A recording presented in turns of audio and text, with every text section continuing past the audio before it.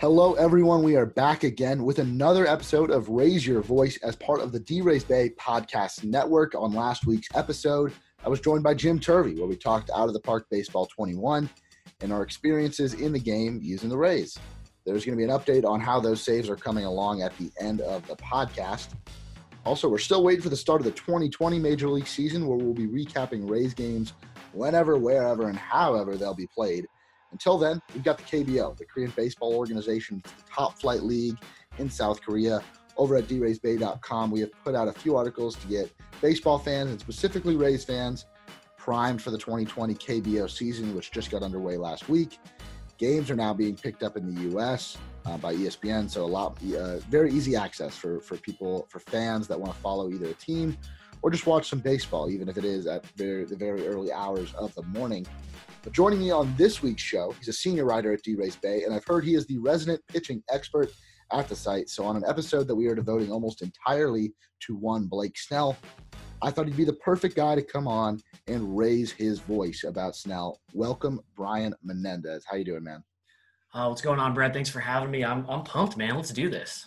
Yeah, it's going to be a good one. And obviously, Blake Snell won a Cy Young Award back in 2018 as one of the core pieces of this Rays team, but has really rose to maybe national stardom from this past offseason. And, well, I guess you could still consider this the offseason, even though we are supposed to be playing baseball, because MLB put out the Players League, a new video game competition on MLB The Show, in which 30 representatives from each of the 30 teams in Major League Baseball played against each other in a round-robin league, and then there were playoffs, and ultimately Blake Snell was crowned champion.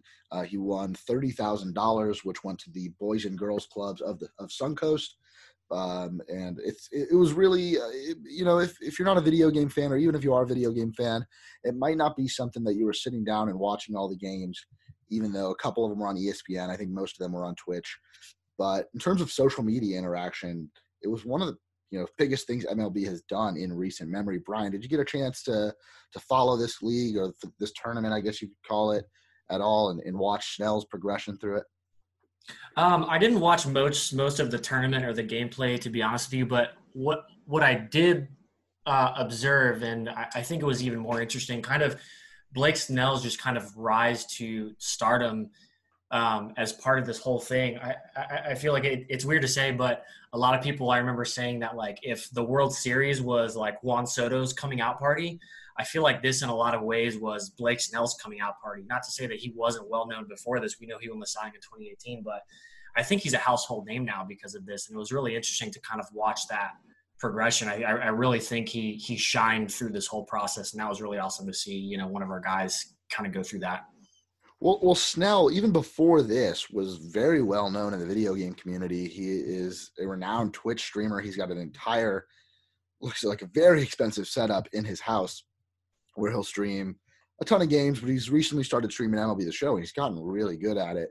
And we saw him early on in the MLB Players Tournament, which was, I guess, probably a month ago now, maybe even more, where he beat Hunter Pence, and it was only 4 players. It was Snell, Pence, Amir Garrett of the Cincinnati Reds, and one other player that I don't remember off the top of my head. But Snell beat Pence in the semifinal and then lost to Amir Garrett in the championship game. And that was kind of the dry run for Major League Baseball, with the players playing MLB The Show and it being streamed live on the internet. And then they run out this 30-team tournament, which, I don't know, Brian, I watched a little bit of the games. This one was a little bit unfair because each player from the 30 teams represented their team. So players, I don't remember who was representing for the Orioles or for the Marlins, but I don't know. That's kind of an unfair advantage for a guy like Blake Snell who gets to play with the Rays, right? Yeah, right. Are you implying that the quality of the representative mirrored the quality of the team, or? No, I've seen Blake Snell. I've watched some of Blake Snell's streams. I know he is a really good player, but getting to pitch with himself in MLB The Show. I've pitched with Blake Snell in MLB The Show. Yeah, that's pretty cool. He is dirty. That curveball just is falls off a table, he was incredible. He beat Lucas Giolito in the championship round, took home the trophy, got to win a little bit of money for charity. But also, since that, like you said, he has become a household name. He was quoted. I don't remember what it was for. I think he had a home run with Zunino and was quoted saying, "I need it so bad." Oh yeah, when that he was became playing. his catchphrase. Yeah. And now he's selling merch with that Yep. on hoodies, on T-shirts, on hats, whatever. I think he launched a new website today called I think it's Snellzilla or something, where he's selling all this merch. But how cool is it? And do you think Blake Snell, like, do you think video games and Twitch and streaming is a platform that's just built for Blake Snell? I think so. Yeah. I mean, I think that, like we were saying earlier, he was always well known, but um, it, we maybe, when I think of like, somebody on the Rays with a big personality, I think of Willie Adames. I think of G-Man Choi. I think guys like that. I don't think you think of Blake Snell first. But because of this, you really get a chance to see his personality and kind of how he is and how relatable he is. And I think that this whole thing has kind of put him in that breath. It's incredible. And we talk about baseball and how players and how the league can promote the game's best players. And it's hard once you get into the season because from February until sometimes November, there's not many off days throughout the year. And you look at some other leagues like the NFL and the NBA where they could have 2, 3, 4. In the NFL, you have a full week off before your next game, where during those off days, obviously they have practice and other things, but there are more opportunities for these players to promote themselves and to promote their brand and to promote the sport. In baseball, when you're playing every day, that becomes a lot harder. Now, the other argument is that pitchers are harder to become household names because they're only pitching every 5th day. A guy like Blake Snell pitches, and then during the season, I'm pretty sure he streams video games the night after his start, but that's the only night he'll do it because he'll be focusing on his next start after that. But usually the night after his start, he'll stream some video games, take like a rest day. And this is a really good opportunity for not only Snell, but other players in Major League Baseball and other pitchers to build their brand. And I think video games is a great way to do it. It's interactive. It's a chance for players to show their personalities off and really build their brand. And I think, only good can come from it. The other thing we wanted to talk about with Blake Snell is what to expect from him in the 2020 season. A bit of a bumpy 2019 after coming off probably the most dominant season in Rays history in 2018, where he took home the Cy Young. In 2019, it was a little bit more difficult. So going to run through some of his numbers, and then we're going to break down why you should be really excited to see Blake Snell pitch in 2020. Yeah, let's do it. 2019, he went 6-8. He had a 4.29 ERA over 23 starts, only threw 107 innings. Obviously, he went through a couple injuries. Had a 1.27 WHIP, was striking out 12.4 batters per 9 innings, a 3.32 FIP, and his WAR throughout the season was 1.4. So obviously a big drop-off from his 7.1 wins above replacement in 2018. But Brian, without even looking at the numbers, what were your thoughts on Snell's season and his performances throughout the year? Well, going into 2019, I mean, Blake Snell's 2018 season, was not just great by race standards, but by ERA minus on Fangraphs, it was really one of the historically great seasons by a left-handed pitcher of all time. We're not just talking about since a certain year. We're not talking about for the Rays. We're talking about in the history of baseball. ERA minus, if you don't know, it scales the league average to 100, right? And it works like ERA. So lower is better. Every point you are lower than 100 represents 1 percentage point that you are better than the league average, right? So Blake Snell's ERA minus in 2018, I'm looking at it right now, was 46. So that means he was 54% better than the league average, which is insane, considering the run scoring environment that we in. I know 2018 wasn't as crazy as 2017, 2019, but like I said, this was one of the most historically great seasons for a left-handed pitcher of all time. So just because of that, we do have to bake in a certain level of aggression. By ERA minus in 2019, however, Blake Snell was actually pretty close to league average. He had a 96 ERA minus, so he was only 4% better than the league average. But if you look at some of the more advanced metrics like fielding independent pitching, xFIP, which is one of my favorite stats, some of the StatCast numbers like expected weighted on base, expected ERA, things like that. And a lot of those metrics, he actually performed better in 2019 than he did in 2018. So even though from a run prevention perspective, the numbers don't look as good when you compare year to year, but there's definitely a lot more to look forward to in 2020. Is he going to get back to that 2018 form? It's hard to say because he was so historically great. But I definitely think somewhere in the realm of a 75 to 80 ERA minus, which is, 20 to 25% better than league average. I think that's not only feasible, but I mean, that's what a lot of the projection models are spitting out for him. Somewhere in that, 4 to 5 wins above replacement range. So looking at Blake Snell's pitch repertoire, obviously he's got an incredible fastball. It's got a lot of zip to it, and maybe one of the game's best curveballs. I think ESPN put out a piece last offseason with the best pitch I think it was like the best 5 pitches in Major League Baseball, and Blake Snell's curveball was listed. Do you think that's something he should maybe rely on a little more, or maybe try to develop that changeup or that slider going into 2020? He definitely did rely on it a lot. He threw it 25% of the time in 2019, and by any result you look at, it was just as good in 2019 as it was in 2018. So there really isn't much that I think that he needs to change.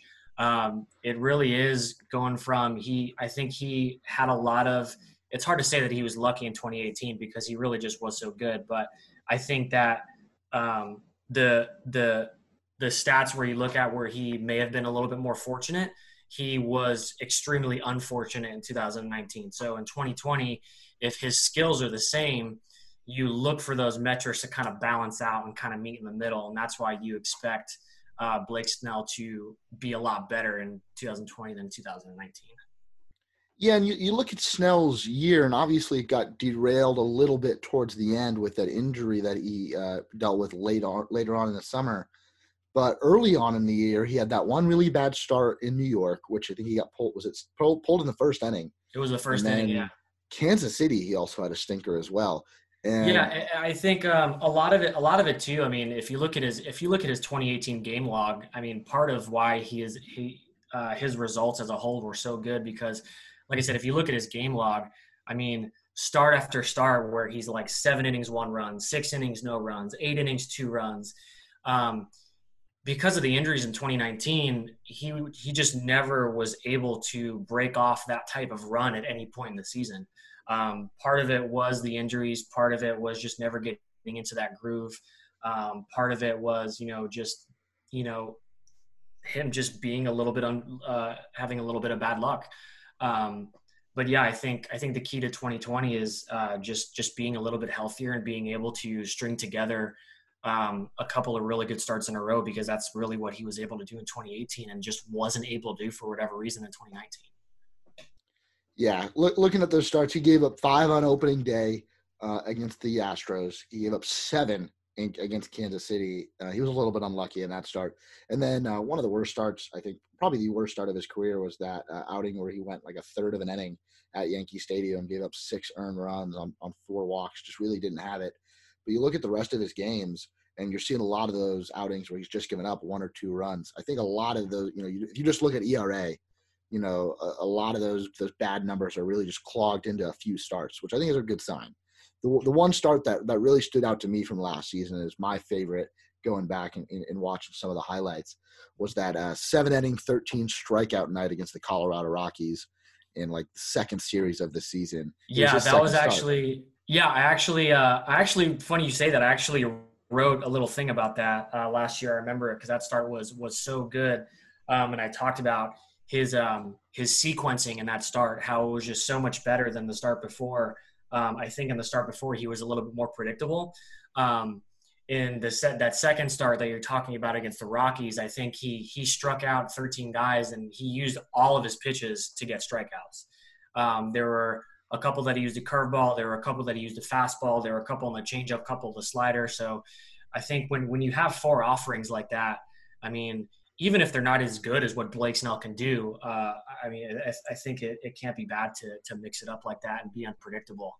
I mean, even if Blake Snell is predictable, he's still pretty good. Yeah. If you told me curveball, I don't know. I couldn't hit it after 100 swings. So, Yeah. but that Rockies lineup: Blackmon, Arenado, Trevor Story, David Dahl, Ian Desmond, Mark Reynolds. I mean, those are hitters in that lineup. Yeah. And to watch him carve them up that night, keep Nolan Arenado off base, that was really incredible. And I think that is the pitcher that the Rays have here in Blake Snell moving forward. I think he's the most dominant starter in Rays history. I know he hasn't pitched here as long as David Price did, at least not yet. But really, really great stuff from Blake Snell. Now, Brian, we talked about him growing this offseason, at least growing his brand and maybe his Q score. He's just a lot more known now after this Players League victory, which is a great thing. Maybe it's a bit of a red flag for Major League Baseball that their players aren't getting known from playing actual baseball, but playing video games. Right. But in terms of Blake Snell, is something like this, what he did in the Players League, could that make him the face of the franchise for the Rays? And it's hard to say that for a pitcher, that they're the face of the franchise if you're not seeing them every night. I would go a step farther. I would say that he has kind of, because of this, I think that he's really transcended that. And I think that he's become one of the faces of baseball, not just of the Rays. I think when I think of the face of the Rays, I might get roasted in the Slack channel. That's okay. But I would still put, I still think of Kevin Kiermaier and Willy Adames as the faces of the Rays. But now I see Blake Snell as one of the faces of baseball, not just the Rays. Yeah. I kind of remember back in 2012, 2013, when Evan Longoria and Chris Archer were both on the Rays, and we knew that Evan Longoria was the face of the team and had been for a while. But when Chris Archer had his breakout and was making all-star teams and doing community work, and he was in commercials and all this stuff, I think he, in a similar way, kind of transcended that face of the franchise tag and became one of the faces of baseball. And I kind of see Blake Snell kind of doing the same thing, but it's funny because for wildly different reasons. So yeah, for sure.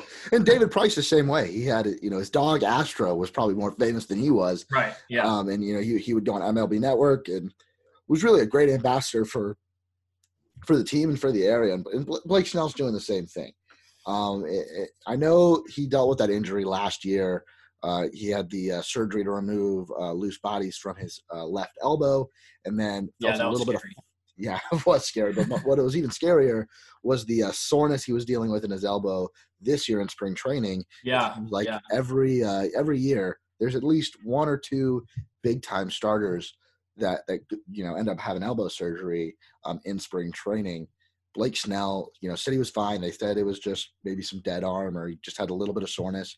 They gave him the cortisone shot. It was going to push back his timetable to be ready for opening day. But do you think what he dealt with last year and again at the start of this year is going to have any impact on his regular season whenever that does get started for the Rays and for Major League Baseball? I think we know that by design, the Rays are very careful with their starting pitching. But with that said, yeah, I mean, the injury risk is a real concern, not just with Snell, but for Glasnow as well. If you would have told me before the 2019 season that Charlie Morton would have been the one to throw close to 200 innings or more than that, I don't remember off the top of my head, I wouldn't have believed you. But I mean, that's what happened. So I think that, even if Blake Snell is completely healthy, you might see him skip a start. You might see him get some extra days rest. You might see him on a minimum DL stint.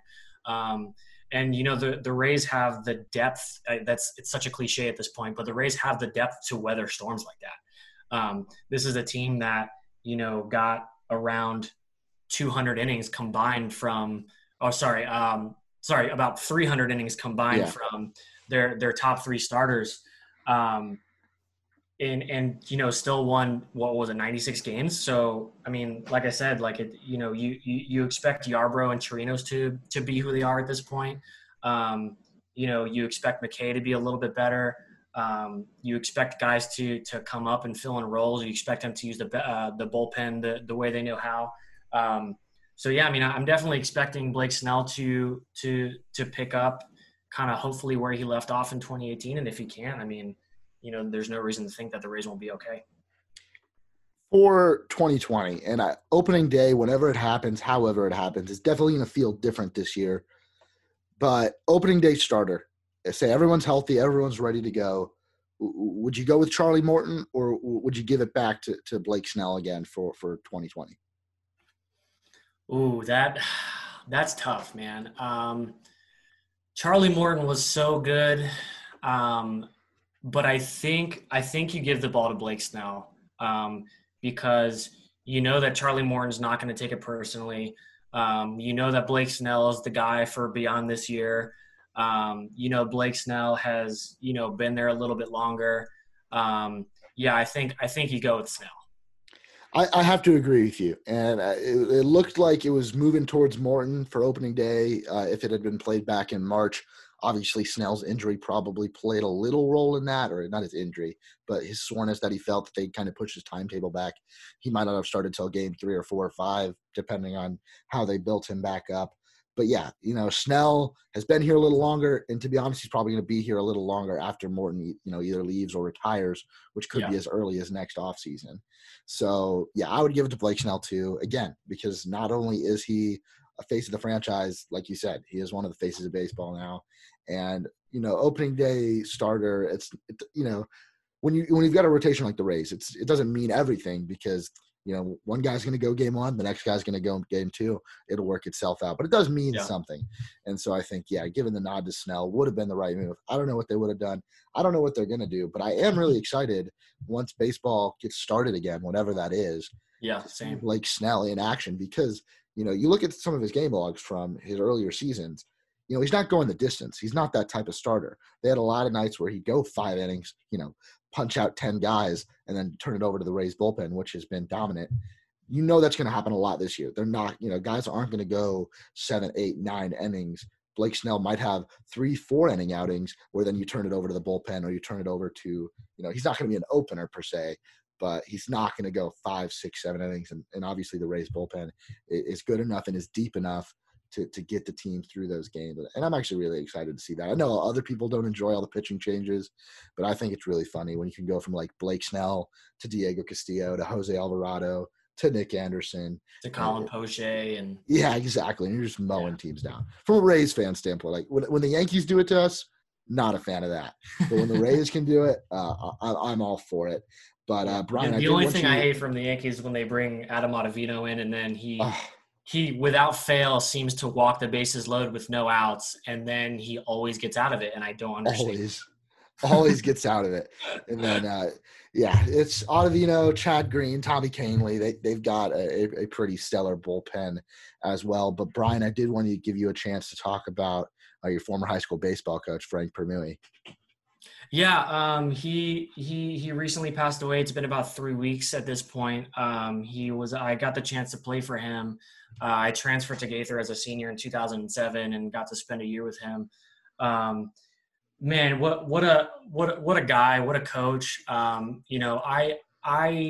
helped me crafting my story was it helped that I had a personal kind of insight into what I was writing about, but man, getting the stories from the other guys that I talked to just really kind of elevated him in my mind, even higher to where he was even at that point.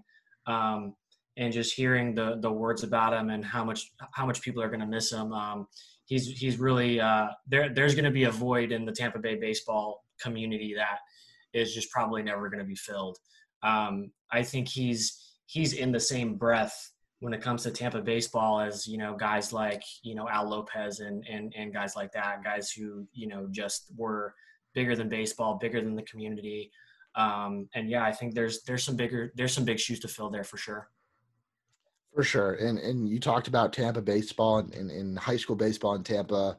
You mentioned the names. You could go to names like Fred McGriff, Tino Martinez, Luis Gonzalez, Doc Gooden, Lance McCullers. The list goes on and on. Yeah, and, Gary Sheffield. Yeah. Yeah, and Coach Permui is going to be right there with those names, in the history of Tampa Bay high school baseball. And, a real legend. And it really, speaks to his impact, reading through the stories on your article on D-Rays Bay, that how much of an impact he had, how much of an influence he had. Because, for many people, a high school baseball coach is one of the most important figures in their life. And I know that he was that for so many. So, No, I appreciated those words you had for him on the site, and I encourage everyone to go read it because it was some good stuff. But Thank you. I appreciate it. Brian, want to thank you for hopping on the podcast tonight and raising your voice about Blake Snell. Because this was a lot of fun, man. Let's do this again. Yeah, because when you if you pulled up his baseball reference page, you see a great year in 2018, and then you look at 2019, you squint your eyes a little bit, and at first you're like, that doesn't look that great. Is he going to be an elite pitcher moving forward? But if you just take a look a little further, a little deeper, I think the Rays have a really great pitcher in Blake Snell, probably the most dominant pitcher they've ever had. And if he stays healthy and he can find some consistency in 2020, there's no reason that he can't, get a little bit closer to his 2018 form. Totally. Big thanks again for Brian Menendez for hopping on the show this week talking Blake Snell. I mentioned at the beginning of the episode that there would be updates on Out of the Park Baseball, the 2 saves that Jim Turvey and I started and covered on last week's episode. Again, if you haven't listened already, I highly recommend it, especially if you're a fan or a player of Out of the Park 21. So a quick update on Jim's save. Again, Jim is not managing the team. He's not making roster decisions. It's a true simulation. The game is making all the moves. He has simulated through the month of May, and here's how the Rays are doing. Currently, 35-26, but only in second place in the AL East, tied with the Toronto Blue Jays, with the Boston Red Sox 2.5 games up in the East. Rays and Blue Jays are the 2 wildcard teams. The Yankees are a half game behind the Rays and the Blue Jays, and Baltimore, even though they're in last place, are playing 500 baseball. Jim says that the best non-AL East wildcard team is the LA Angels. They're 2.5 games behind the Rays and the Blue Jays. Another good sign, Austin Meadows wins hitter of the month in May. He's now hitting .332. He's got a .634 slugging percentage and a .175 weighted runs created plus, and 3 wins above replacement already for the season. So Meadows obviously tearing it up and Out of the Park. Hopefully you can replicate those numbers once we get the 2020 regular season underway. A roster move made by the simulation. The Rays signed Carson Smith. That's a right-handed pitcher, a reliever who was a free agent, to a 1-year, $4.8 million deal. Colin Poche was sent down, so that's interesting. I'm not quite sure what Poche's numbers were, but Carson Smith takes his spot on the roster. Willy Adames holding a 2.2 WAR with a 115 OPS plus, so it looks like solid offensive numbers from Willy Adames. And obviously he's playing a lot at shortstop, and he could rack up a pretty solid WAR come the end of the season. Hunter Renfroe in the outfield, 16 home runs and a 125 OPS plus. Good for 2 wins above replacement. Negative WAR players, Joey Wendell, Nate Lowe, Brandon Lau, Brendan McKay as a hitter. None of them are terrible. Jim says that none of them are lower than negative .2 WAR. So not great, but plenty of season left for those guys to turn it around. Charlie Morton having an incredible year thus far. He's got a 2.78 ERA, just a 2.79 FIP, that it's fielding independent pitching, a .99 WHIP, that is walks and hits per innings pitched, and 2.5 FWAR, so really solid numbers from Charlie Morton there towards the top end of the Rays rotation. Jim also updating us on Blake Snell, Tyler Glasnow, and Brendan McKay, who he says all have an FWAR of over 1. And also he says that Anthony Banda is lighting up the big leagues while he's been up, but he's been in AAA for a little bit throughout the season. He's currently in AAA now. I could see Banda being one of the guys that bounces up and down between the majors and AAA this season and maybe even next, depending on how the minors and options are handled this season. Another update on the bullpen, Diego Castillo and Andrew Kittredge are killing it in the bullpen, he says. Oliver Drake, Nick Anderson, and Alvarado have been struggling. Anderson has a 6.5 ERA, including 2 blown saves. The team as a whole has 9 blown saves. Also, Randy Arozarena and Yoshi Tsutsugo, 2 new acquisitions to the Rays over this past offseason. He says they're killing it in AAA, and he is wanting the game to call them up and send it and also to send down Joey Wendell. Wander Franco, an update on the Rays' top prospect and in baseball's top prospect, hitting .396, .476 on base, .626 slugging. in the Southern League with the Montgomery Biscuits. That is the AA level. And that is something to be excited about in terms of not only that simulation, but maybe what Wander would produce this season in AA and hopefully beyond. But yeah, that is the update for Jim. Again, 35-26, but it looks like an incredibly stacked AL East, at least in this save. Now going on to my save in the month of May. The Rays are at 33-28, also in second place in the AL East, 4.5 games back of the Yankees. I think my AL East standings are a little more realistic than what we're seeing in Jim's save, with Baltimore playing 500 and Boston having a 2.5 game lead over the Blue Jays and Rays at the top of the division, but going through a couple notable moves throughout the month. May 6th, Kevin Smith, the backup catcher, had a 4-for-4 game. He's produced okay for a backup catcher. Kevin Kiermaier got himself suspended on May 8th for 3 games after charging the mound and starting a bench clearing. So the game does that quite a bit, a little more than I think happens in real life in terms of charging the mound and the suspensions. You get a lot of notifications in the game of that happening around the league. I think it happens a little too much. Sometimes I want to turn it off just because it happens too much, but for the sake of this save, I did not. And Kevin Kiermaier picked up a 3-game suspension, but no worries. Manuel Margot picked up the slack, and Kiermaier has not been playing that well, offensively at least, to start the season. An in-division trade, the Boston Red Sox acquired Brian Dozier in a trade with the Padres. Some rough news on May 16th. Austin Meadows suffered a fractured thumb, putting him out for at least 6 weeks. Made a couple roster moves, called Michael Brasso up for a little bit to try to add some offensive production. In the infield, sent Randy Rosarena down for the time being. Aaron Loop was sent down to AAA to give Peter Fairbanks an opportunity in the big leagues. And a couple more trades that I rejected. Last week's episode talked about rejecting trades that would have sent Austin Barnes to the Rays, another one that would have sent Stephen Vogt to the Rays. Did get another offer for a catcher. Travis d'Arnaud. The Braves offered Travis d'Arnaud, said they would retain 25% of his contract in exchange for Michael Brasso and Josh Fleming. So I considered this one. So bringing Travis d'Arnaud back to the Rays obviously was signed for a 2-year, $16 million deal to the Atlanta Braves. If they retained 25% of that, that would have been the equivalent of a 2-year, $12 million deal, which I actually said on the podcast with Jim 2 weeks ago would have been what the Rays had offered to d'Arnaud. My guess, I had no evidence, I'm not reporting that, but that was my guess, that the most they offered him would have been around $6 million a year. This trade would have gotten d'Arnaud back on the Rays for that price. But the problem is, I took a look at d'Arnaud's 2020 stats.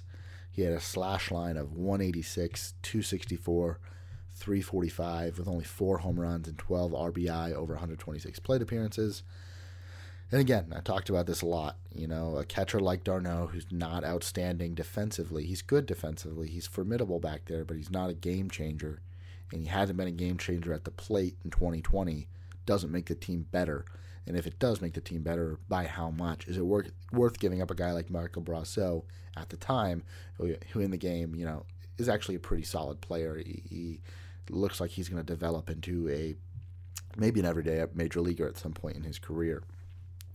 So rejected that one. At $6 million a year, didn't think that would be a worthy addition to the team. Especially, like I said, Kevin Smith is doing an okay job, and Zunino is great defensively at the plate, still a little sketchy.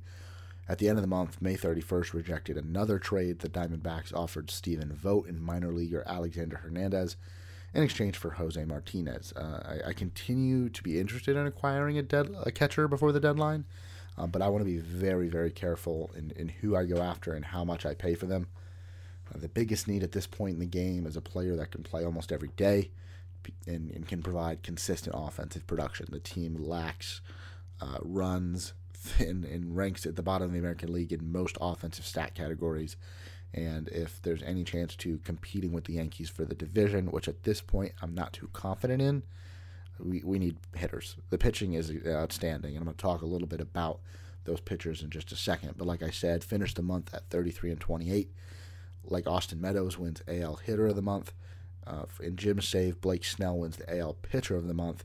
In mine, he had 33 and 2/3 innings pitched over 5 starts, a 1.34 ERA in the month of May, 40 strikeouts, 9 walks, a .62 WHIP. That brought him to a season stat line of 74 and 1/3 innings pitched over 12 starts, a 2.18 ERA, a .94 WHIP, 90 strikeouts, and 10.9 strikeouts per 9 innings. I am looking to call Brendan McKay up soon. He's done really well in AAA, 58 and 1/3 innings pitched over 10 starts, a 2.16 ERA, 67 strikeouts, which is good for a 10.3 strikeouts per 9 innings. So I might look at trades for guys like Yonny Chirinos or Ryan Yarbrough, or I can send Anthony Bonda down and move Ryan Yarbrough to the bullpen in a long relief spot. Chirinos has done really well in the rotation, as well as Glasnow, Snell, and Morton. And Yarbrough hasn't been bad, but I believe Brendan McKay would be an immediate upgrade, and having Ryan Yarbrough in the bullpen gives me a guy that can go multiple innings out of the pen, which I said last week was something I was looking for, and Yarbrough would probably be an upgrade over Anthony Bonda in that role. Could also use Yarbrough as trade bait, maybe if not now, maybe later in the season. We always know we've got guys like Anthony Bonda and maybe Jalen Beeks that could be used in that long relief role out of the pen. But yeah, going to look to call up Brendan McKay in the near future. Charlie Morton also having an incredible season thus far. 78 innings pitched over 13 starts, a 2.42 ERA, a 1.10 WHIP, 68 strikeouts, 8.7 K per 9 in the month of May, a little up from his 7.6 K per 9 in April. I talked about how his strikeout numbers were down, looking at his stats from the last 3 seasons, 2 of them in Houston and 1 of them with the Rays, how his strikeout numbers were in the double digits in terms of K per 9, and how they were down this year. They're going up, so I guess that's a good sign, but his ERA is staying low. He's been dominant. Him and Snell, there's no better 1-2 punch probably in baseball in this save. I'm just saying, in this save. Ji-Man Choi having a very solid season, 170 plate appearances. He was injured for a little bit, hitting .248. He's got a .523 slugging percentage, an .859 OPS. He's got 12 home runs, 22 RBI, a .130 OPS plus, and has been good for 1.2 wins above replacement. Willy Adames, been consistent, 245 plate appearances, a .267 batting average. His slugging percentage a little low at .280. He has got, I believe, it's like a .711 OPS. Not great. Only 4 home runs, 22 RBI. A .342 BABIP, though, which is solid, and 1.6 wins above replacement. He's playing good defense. He's playing shortstop every single day. And I'm really happy with Willy Adames thus far.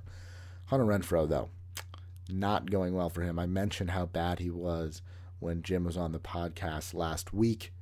So far through May, 216 plate appearances. I keep trying to play him through it. 154 batting average, 227 on base, 323 slugging. He does have 9 home runs. He's got 23 RBI, but a 48 OPS plus. Absolutely horrific. Negative 0.7 wins above replacement. He needs to improve, and improve fast, or he will get moved to the bench. Or I don't know what I'm going to do with him. I think he's got options left. Don't really want to send him down. Hoping he just snaps out of it, goes on a 1 or 2 week tear, and it gets his numbers looking from horrible to at least bad. If he finishes the season at the Mendoza line, I'd be pretty happy with that, given the way the season has gone. He's hitting home runs, so maybe he is a bench option if you need a power bat late in the game, but I don't know. He's just really hard to rely on at this time. And hopefully he gets better. That's really all I have to say about that. I haven't even looked at Tommy Pham's stats to see how he's doing in San Diego. Maybe I'll give that a check and give you guys an update on that in the next episode to see how players the Rays have traded are doing in the game. That might be interesting.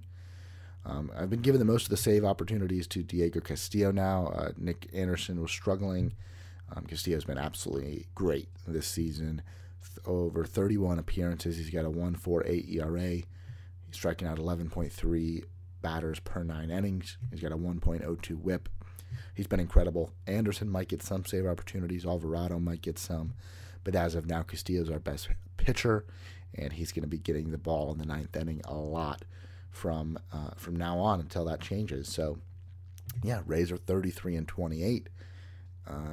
Could be better, only 5 games over 500. And at this point, don't think it's realistic to win the division. Just I've played the Yankees a few times in this game, and the lineup is just unstoppable. At this point, the Rays lineup just can't compete. I would have to make some major acquisitions before the trade deadline if we had any chance to catch them in the division race, I think. But I think the wild card is very easily attainable, especially if we make all the right moves. So we'll have another update either on next week's pod, or maybe we'll take a week off and come back later. But that is the update through the month of May in Out of the Park from Jim and from myself. And that's going to do it for today's episode of the Raise Your Voice podcast. Thank you again to Brian Menendez for hopping on and talking Blake Snell. Obviously, we're all excited to see Snell back in 2020, whenever that happens. But Raise Your Voice, as well as The Hit Show, as part of the D-Rays Bay Podcast Network, all available under the D-Rays Bay podcast feed. If you search D-Rays Bay wherever you get your podcasts, it should pop up. You can subscribe and get all those episodes downloaded directly to your device on platforms, which allows you to rate and review. If you could leave a rating and a review, that would be a huge help for the podcast and for our podcast network. I provide write-ups for all the Raise Your Voice podcasts on draysbay.com. You can check those out. Also, like I said, putting out some great content. This week we had a few articles on the KBO, on some breakdowns for each of the teams, who you should root for, some Rays ties, some local ties. So, good stuff on draysbay.com. And obviously, please subscribe, please rate and review the podcast. It would be a huge help to spread this to more Rays fans, which is our ultimate goal. But that's going to do it for this week's episode. I'll see you guys next week.